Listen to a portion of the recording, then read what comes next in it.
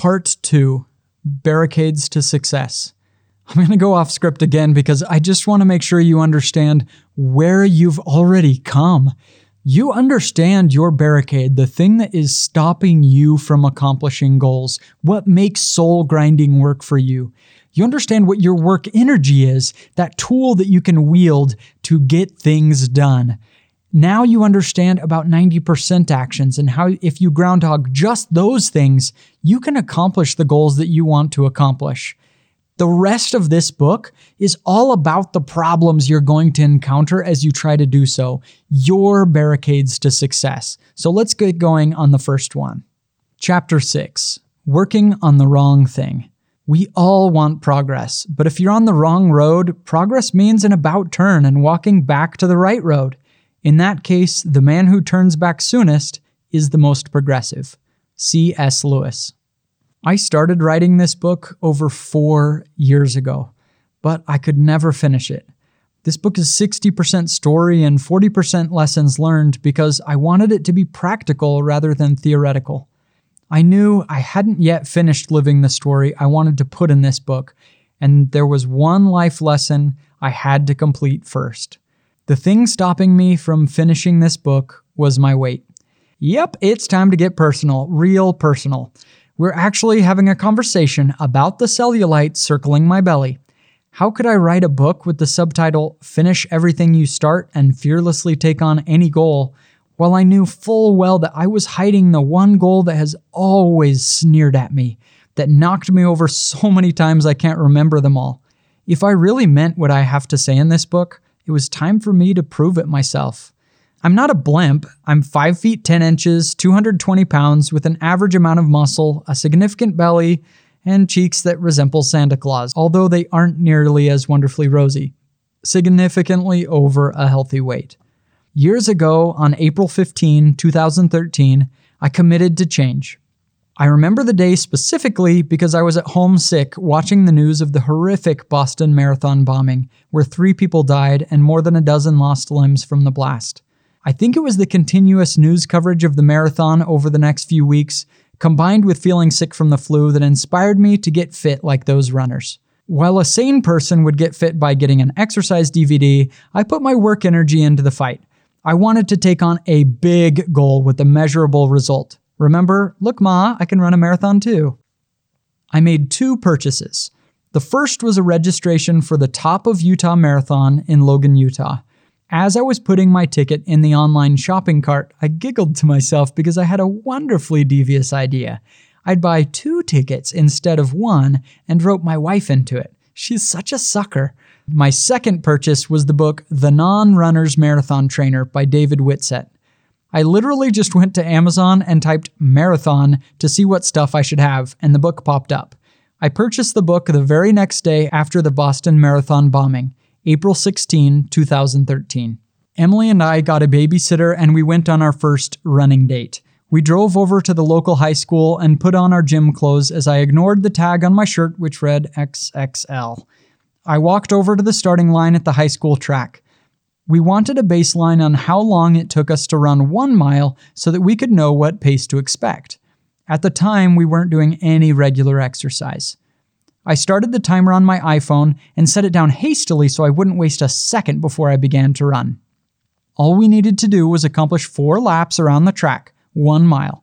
I remember thinking that after the second lap, I was circling the drain of death, but I trudged on. At 10 minutes and 30 seconds, I fell across the finish line. It felt as if someone had taken a sledgehammer to my chest and my lungs were filled with fire.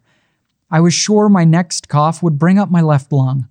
How had I allowed myself to get in such a state of poor physical fitness that 1 mile was so difficult to run? I shouldn't have even broken a sweat. Ooh, I remember this. You continued to question yourself after this experience, that you were wondering whether or not you would actually be able to finish. And I knew I would always be able to finish.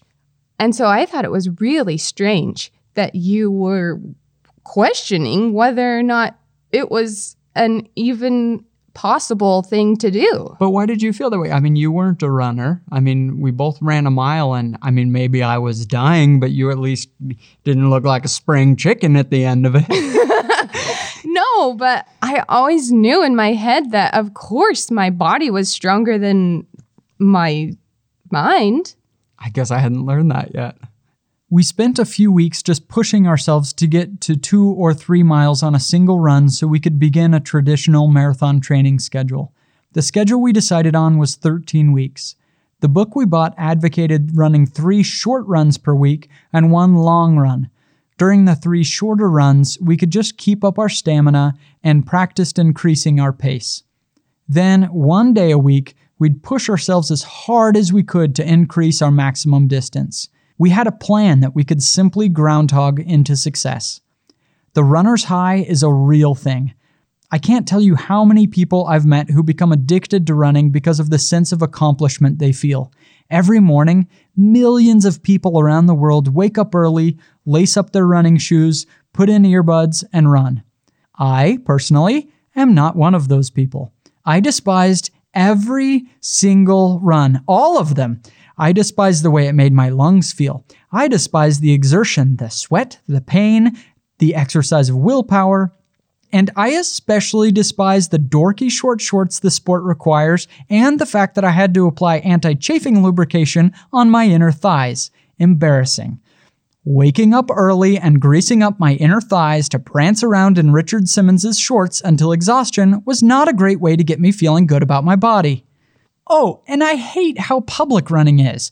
Spending that many hours running around the streets near my home, everyone I knew saw me out there. I'm sure they thought, oh, how sweet, Chunky Jim thinks he's an athlete, and how brave of him to wear Richard Simmons' shorts. Some of those onlookers were more discreet. They'd say things like, hey, saw you running yesterday. Looked like you were working really hard. Yes, I was. I felt like dying, thank you for asking. I do not look elegant, sophisticated, nor respectable when I run. Running is stupid. For the rest of my life, I run from zombies and for no other cause. None at all. I continued running anyway. After all, I'd decided to groundhog this routine and I wasn't about to ruin the plot of the movie. Plus, as I've mentioned, I'm a sucker for any goal which allows me to compete with myself and track my progress with a number. If I'm honest, my main motivation was the picture I could post on Facebook of me finishing a marathon. My work energy is so childish. I could clearly see how far I ran each time and how long it took me to do it, so secretly, I was in love with the goal at the same time that I despised it. Emily and I kept up our marathon training schedule diligently. We took turns watching the kids while the other would go out and run. If we couldn't convince ourselves to get out in the morning, we'd force ourselves in the afternoon, even during the August heat. One of us would limp in the front door, red-faced and exhausted, and just fall down on the living room floor, unable to speak for a solid 20 minutes. That was the cue for the other person to lace up and head out on their run. We learned not to say things like, I'm back from my run, so it's your turn now, because those words were too agonizing to hear.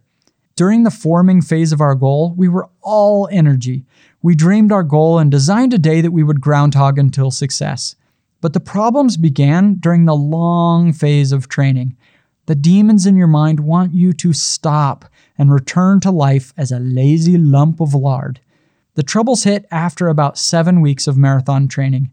It was still extremely difficult, but we began feeling like we were on track to meet our goal. Being on track is often the most dangerous thing that can happen when working toward a goal. On track usually means a storm is coming. When we see that we're on track and yet a tremendous amount of work is still required, it can be easy to let our willpower begin to relax. We silently tell ourselves, okay, all I have to do is continue and I'll get there. That's not the kind of attitude required to punch your legs forward after mile 7 of a difficult run.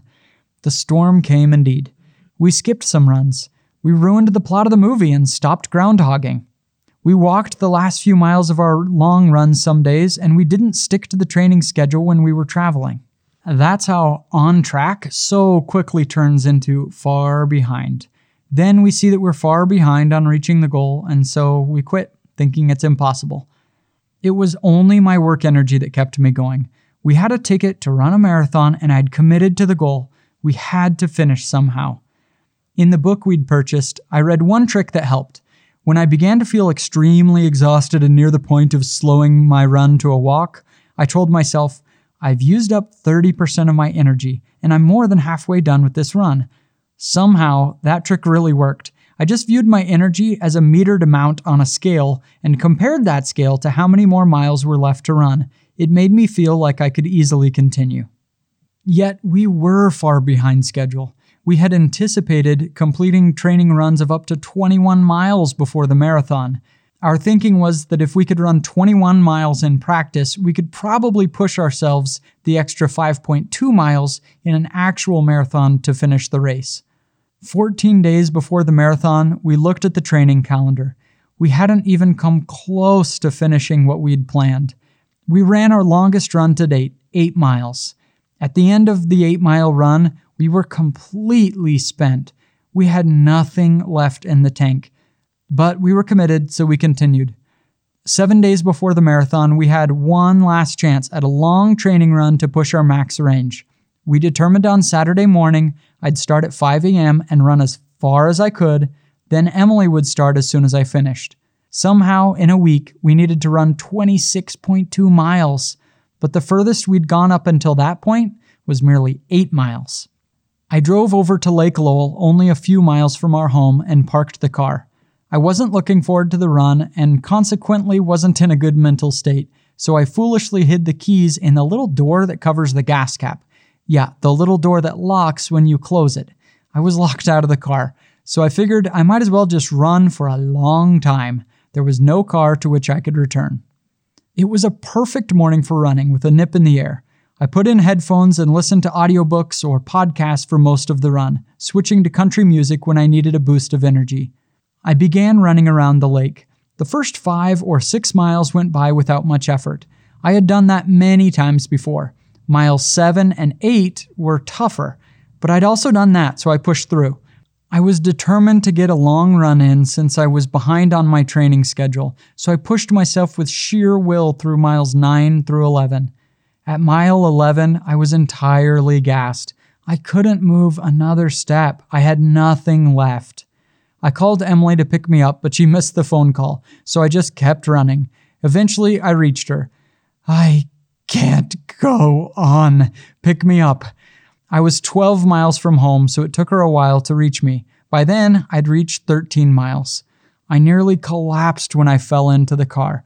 I was so weak and exhausted and in pain. I had absolutely nothing left in the energy tank. Emily went out on a run right after me. Her experience was nearly identical to mine. She called at mile 12, and by the time I picked her up, she had gone nearly 14.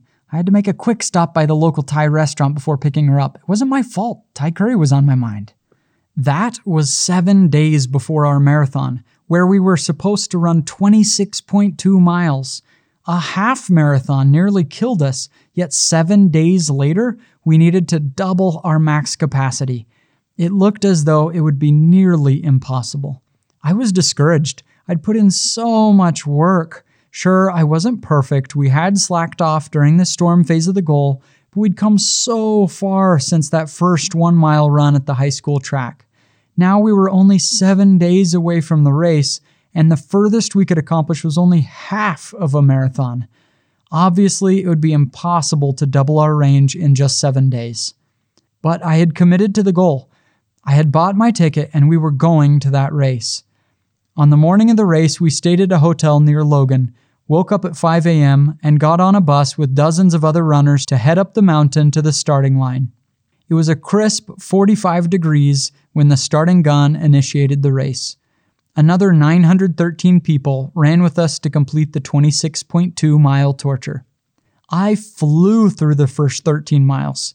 I remember crossing the halfway point and being amazed that just 7 days earlier, I was entirely spent at that distance. I continued running. At mile 15, I began to tire.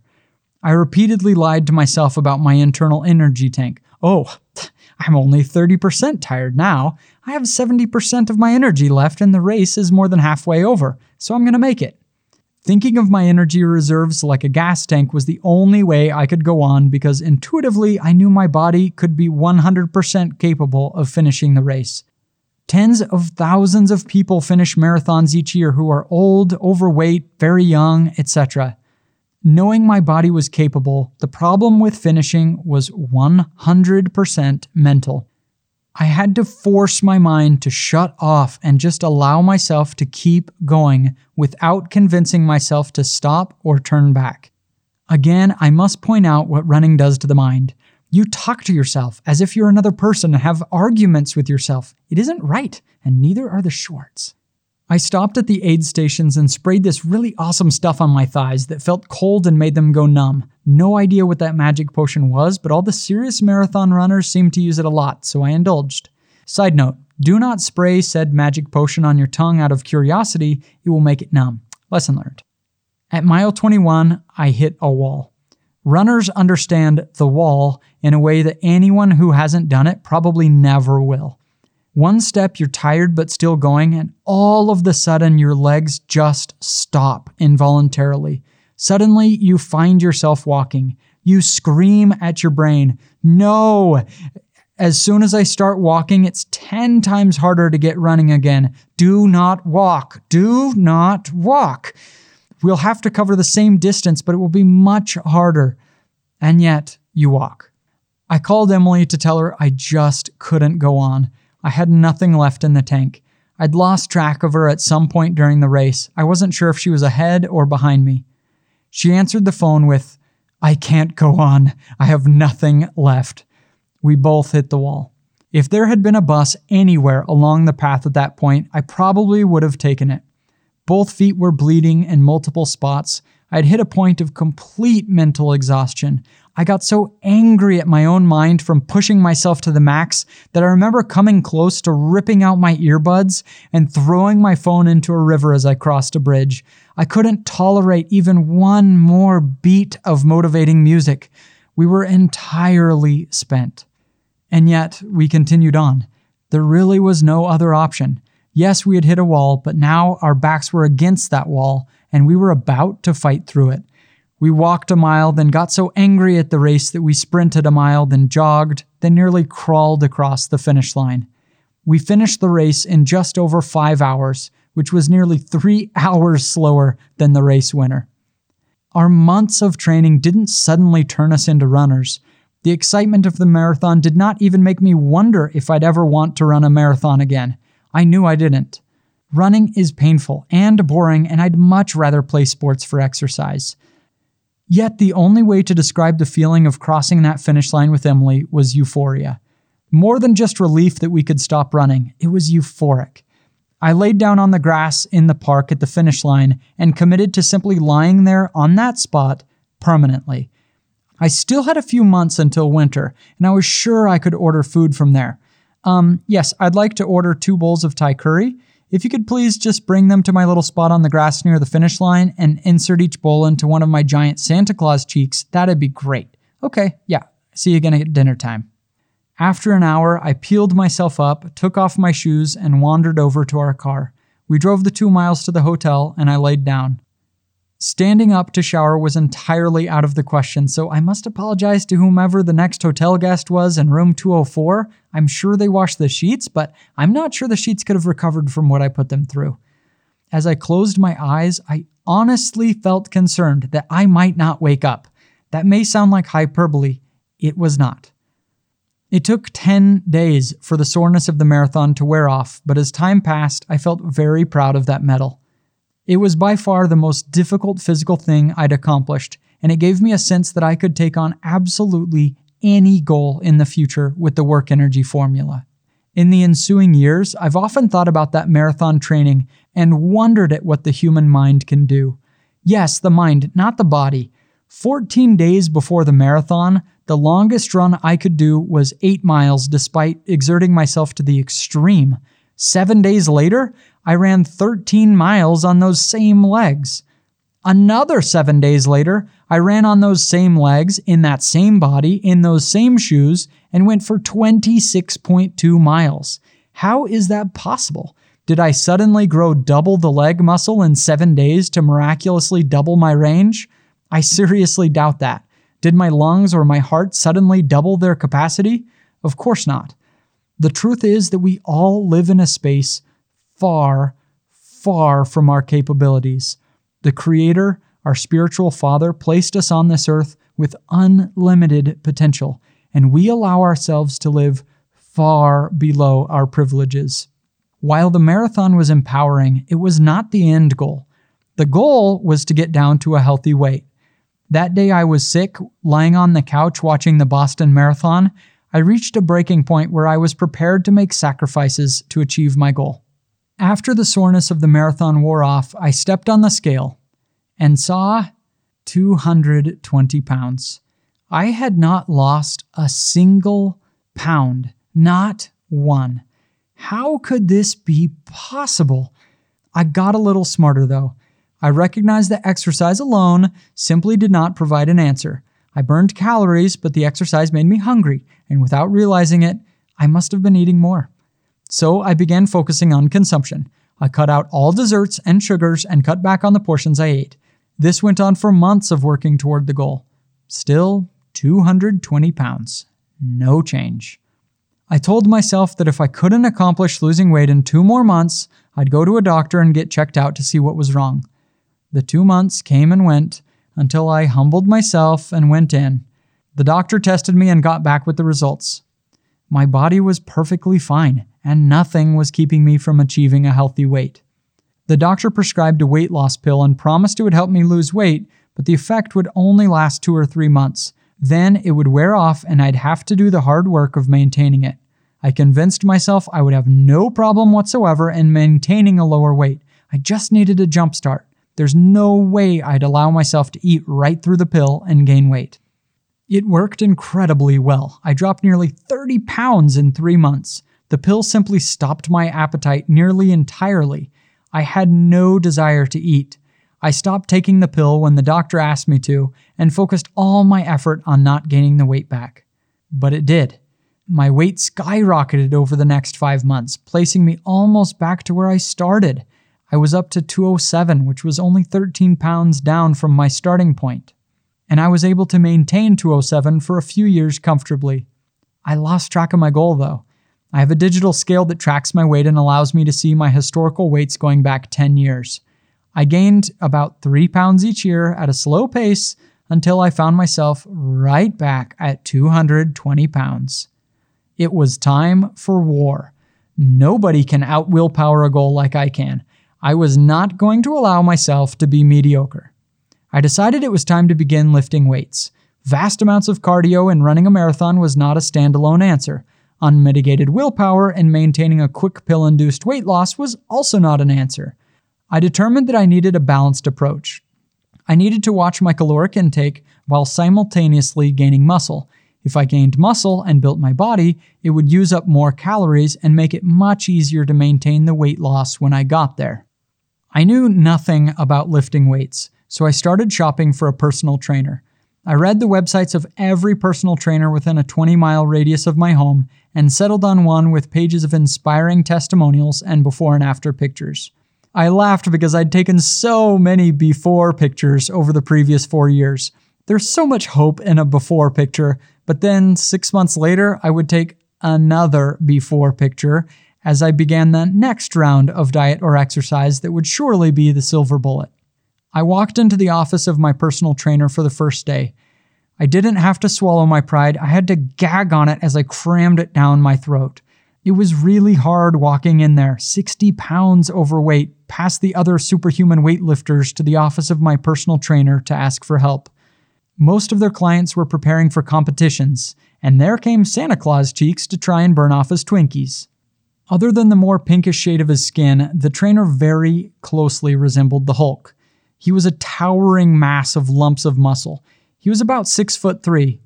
Oh, funny, you thought I meant he was 6'3" tall? No. That was the circumference of just one of this dude's biceps. The man was an impressive physical specimen. I sat down in his office and unloaded everything. The marathon, the pills, the unmitigated willpower, the calorie tracking, everything. I just wanted the change, and I would do exactly what he told me to do to get there. I'd pay him whatever it takes. I signed the contract for a very expensive personal training program. He'd created a precise meal plan for me and stand right beside me for every single rep of weightlifting until I reached my goal. We were in this together. 2 days later, I returned for my first workout. I had never done any real weightlifting before, so he had to show me every single step.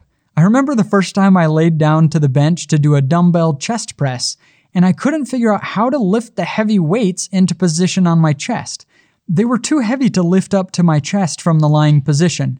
I looked up at my trainer after 3 or 4 attempts, and he had a most amused and bewildered look. Eventually, I stood back up and used the momentum of me falling onto the bench to swing the weights up into position on my chest and catch them.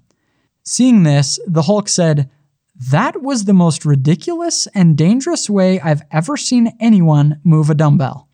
Nice. Way to make Santa feel welcome.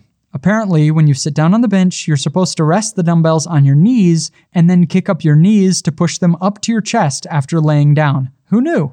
I thought my toss the weight and catch it method was pretty clever, though admittedly ineffective. Wall sits, lunges, chest presses, and Romanians, the stupid names for the torturous exercises, only added insult to my pain. After my first 1-hour weightlifting session, I felt weak in the knees as I slowly hobbled out of my car. I sat down in the front seat of my aging Nissan Sentra, and immediately the windshield fogged up from my hot, sweaty, giant Santa Claus cheeks. I looked in the rearview mirror at myself and blood was pouring from my nose. It was the first bloody nose I'd had since I was a child. I exerted myself to a breaking point. I just sat there in my car for 20 minutes before I felt I could drive home. I was absolutely going to achieve my goal, and it wouldn't be a lack of exertion on my part that kept me from it. The workouts didn't get any easier over time, and the soreness didn't subside in time for the next workout to come. I had to take ibuprofen every single day to push through the pain. Because my primary goal was weight loss, my trainer set up a routine optimized for that. He hadn't worked with overweight people before since most of his business was focused on preparing people for bodybuilding competitions, but he felt confident he knew what I should do. Instead of doing 8 to 12 reps like a traditional weightlifting routine, we would do 4 sets of 40 reps for each lift, with a generous 3 to 5 minute pause between lifts. I would also raise my calories significantly to provide fuel for my muscle growth. No matter what the personal trainer asked of me, I gave 110%. I gave all of myself for many months.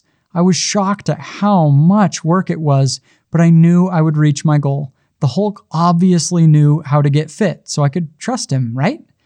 I have to go off script here because I forgot to include a detail. When I was doing the physical training with the Hulk, my legs would be so sore. I mean, it sounds like I'm exaggerating, but I'm not. I would be so sore that I could not walk the next day. In fact, there was one time I was on a date with my wife and we ended up at Target, like all great romantic dates do. And I had to go in one of those motorized carts to go around the store. I was in so much pain to just walk around. I had just pushed myself so hard with him, but the Hulk just was an awesome personal trainer. He gave me so much confidence that I would achieve my goal because of what he had accomplished himself with his own physical fitness. All right, back to the script.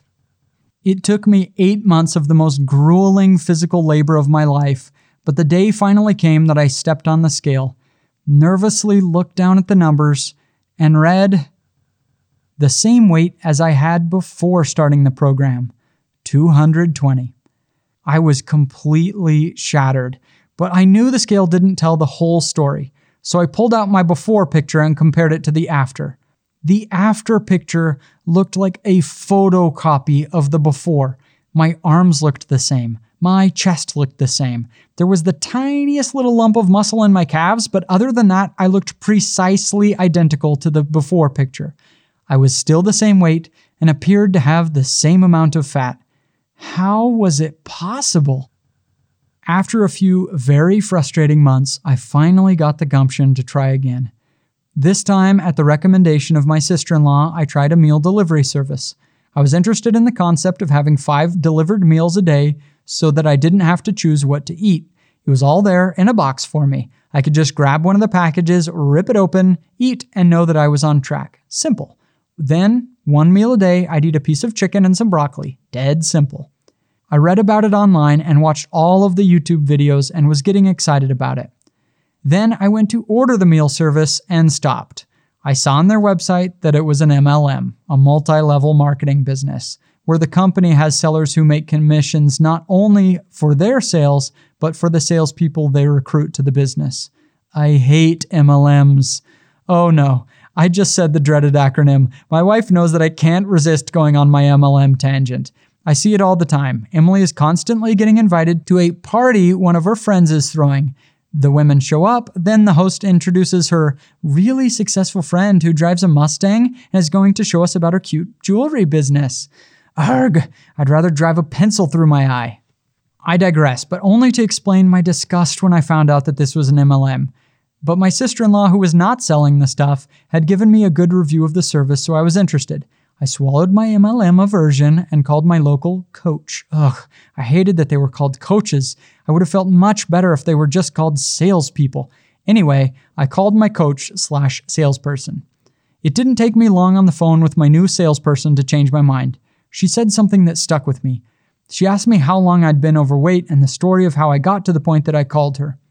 I told her that I tried so many different things and that I was a hard worker and really pushed myself, but just couldn't find what worked for my body. She said, yes, we'll need to find out what works for your body, but more importantly, I want to know why you've allowed yourself to get unhealthy in the first place and why you allowed yourself to remain unhealthy for so many years. That hurt to hear, but I knew the question was only pointed because it was on point.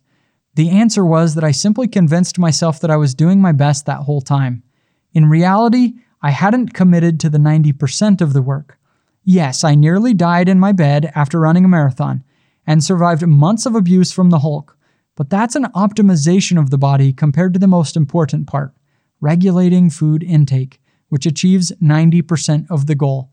Yes, I'd cut out sugars before and carbs, etc., but I hadn't simply reduced the amount of food I was eating. I fully committed to the program. All I had to do was wait for the box of food to come, then open it up and eat 5 of their snacks a day, then eat a piece of chicken and broccoli for dinner.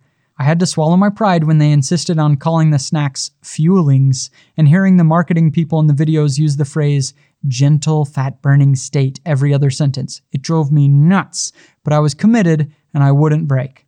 I also didn't like it when my health coach texted me and checked in to see how I was doing, but over time, I actually found her to be very encouraging and helpful.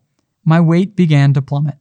I was hangry. Oh, believe me, I was hangry. Gentle fat-burning state was completely the wrong phrase to describe how I felt. I felt like my body was eating itself as I wasted away, dying in the desert for want of food. For the first 18 days, I felt constantly on the verge of losing my patience at people around me with no provocation.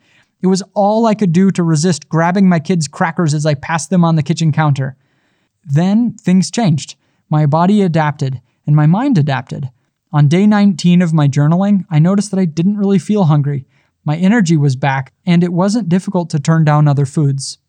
I was absolutely perfect on that diet. No days off, no cheating. And you know what? It worked. I'm now a healthy 175 pounds, down 35 pounds from the 220 pound starting weight. I went from a size 38 waist to a size 32. I wore an XX large t-shirt, and now I wear a medium.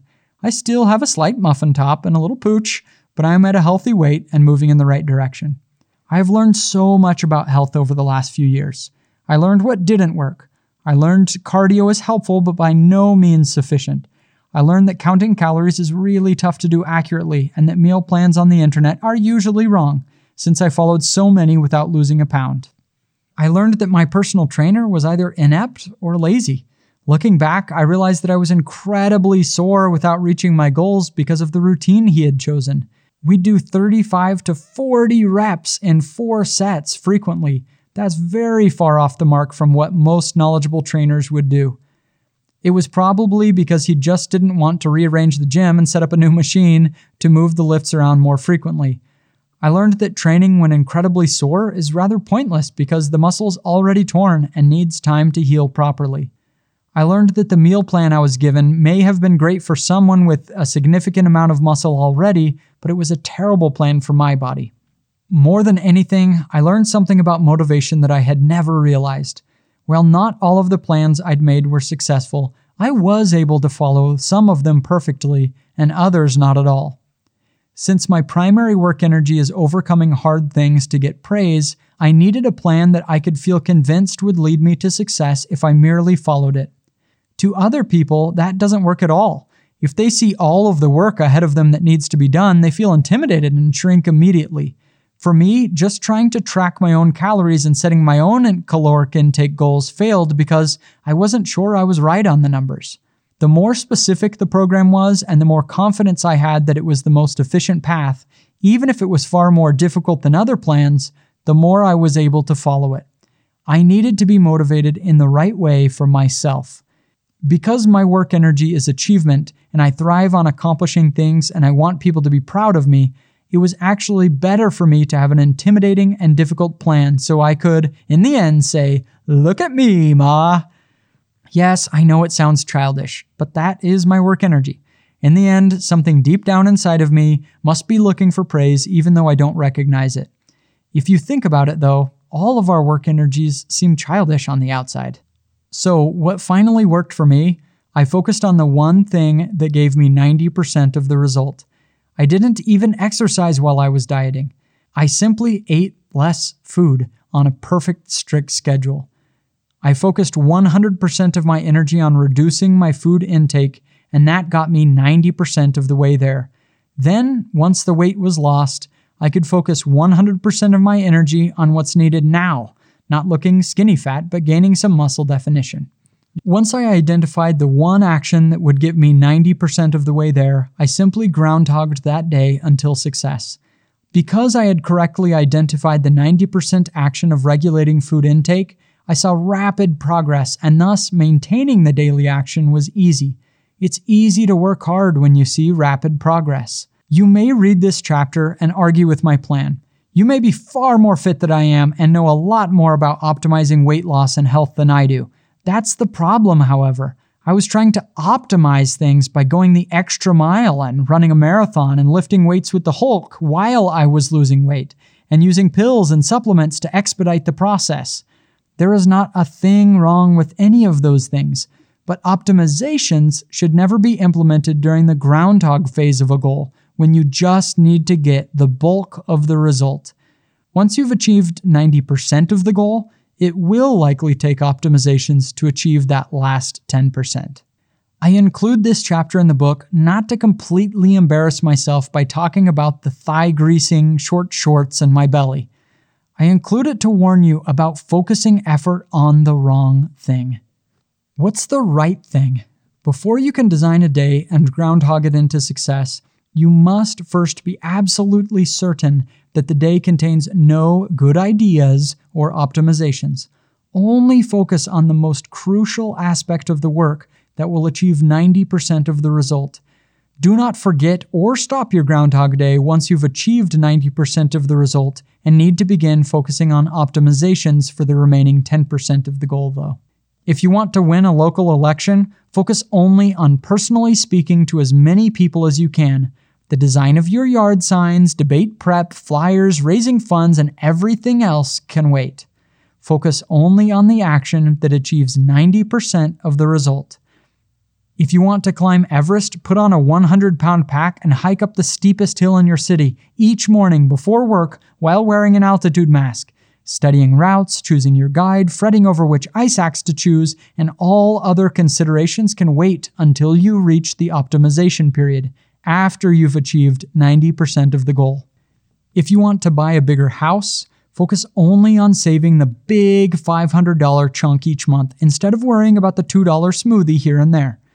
You can scrimp and save every last penny, but if it drives you crazy and pushes you to fall off the horse and book a $5,000 vacation, it won't amount to much. My brother Paul ran an Ironman race a few years ago. After a 2.4-mile swim in frigid water, he raced to the changing tent to get off his wetsuit and put on his dry clothes. His hands were so cold and he was so tired that he was shaking uncontrollably, trying to get the zipper down on his suit. An older man walked up to him and put his hand on Paul's shoulder. He said, "Son, I've run over 20 of these races. I'll tell you one thing. You are not going to win this race. Focus on finishing. So sit down there for 5 minutes in the warm tent and get your temperature back up." At first, he was taken aback by the lack of confidence the man had in him, but he soon realized it was true. This was a 15-hour race, and 30 seconds of fumbling with a zipper would not catapult him onto the podium. His mission was to finish. By ignoring the optimization of fumbling with his zipper and pushing through the cold, he was able to calm down and focus on simply finishing the race. If he'd pushed himself to optimize for every second, it still wouldn't have put him on the podium, and he may not have even finished the race. Action step 6. Identify potential optimizations of your goal, and skip them. Set aside all optimizations until you've achieved 90% of the success. Reevaluate the 90% action to ensure it will accomplish the correct result. Write a list of all the actions you could take to help you achieve your goal. Identify which action is the most vital to get you to your goal. Then, separate out all of the optimizations into another section to work on only after you've achieved 90% of your result. Here's an example. John is 35 and unmarried. He feels it is time for him to settle down and start a family. He has dated plenty of girls, but he hasn't yet found the right one. John makes a list of all the actions he could take to help him reach his goal. Get involved in community organizations to meet women, lose weight, become financially stable, go dancing on Friday nights, go out with friends more often, get some new clothes to look better, save up for a wedding ring, go on dates. We can debate about which action is most important, but John feels he spends plenty of time hanging out with groups of people. Going on actual one-on-one dates is the most important thing he could do. John then designs a day to achieve his goal. Each day on his lunch break, he will text at least 2 women he wouldn't normally text. On Tuesdays, he'll start attending a singles group he found on Facebook, and over the entire week, he'll work toward finding a date for Saturday night. Because he's been texting people all week, that shouldn't be too tough. Going on actual dates is the thing he's determined will get him 90% of the way there. Now, John simply groundhogs that goal until success. All of the other items on his list, like saving up for a ring and becoming financially stable, are good things to optimize, but they are likely to divert his attention from the most important action, going on dates. John gets 90% of the way there, and then, in the finishing phase, he can work on other optimizations to prepare him for marriage and starting a family. It wouldn't help John to get married if he got a job at night delivering pizzas to save up for a wedding ring and then never even met the girl he wanted to marry. I want to go off script a little bit to give you a little bit more of the experience of what it was like for me as I was working toward my health goal. This was the most frustrating thing I have ever worked on in my whole life. It was just, I worked so hard at things and it just wasn't achieving the goal. I asked myself afterward, did I know all along that really it was all about regulating food intake, that was the 90%? And I think I did. But because of the way I view things in just a marathon or working really hard with a personal trainer, that seems more attractive than just something really simple. So whatever your goal is, really take some time. Because you haven't achieved the goal before, it may not be obvious to you what the 90% is. And that's where you just need to study and really think through what it will take to achieve the goal. Go talk to people who have achieved the goal and just ask them straight out, what is the one most important thing I could do to get toward the goal? With almost anything in life, there's one thing that if you do that one thing, you'll get most of the way there. So I just want to encourage you, whatever your goal is, take the time before you start putting in effort to truly understand what is important. I do not want to see anyone listening to this book getting all pumped up about their dreams and then spinning their wheels, sometimes for years, and not achieving them. Find out what the 90% is for you.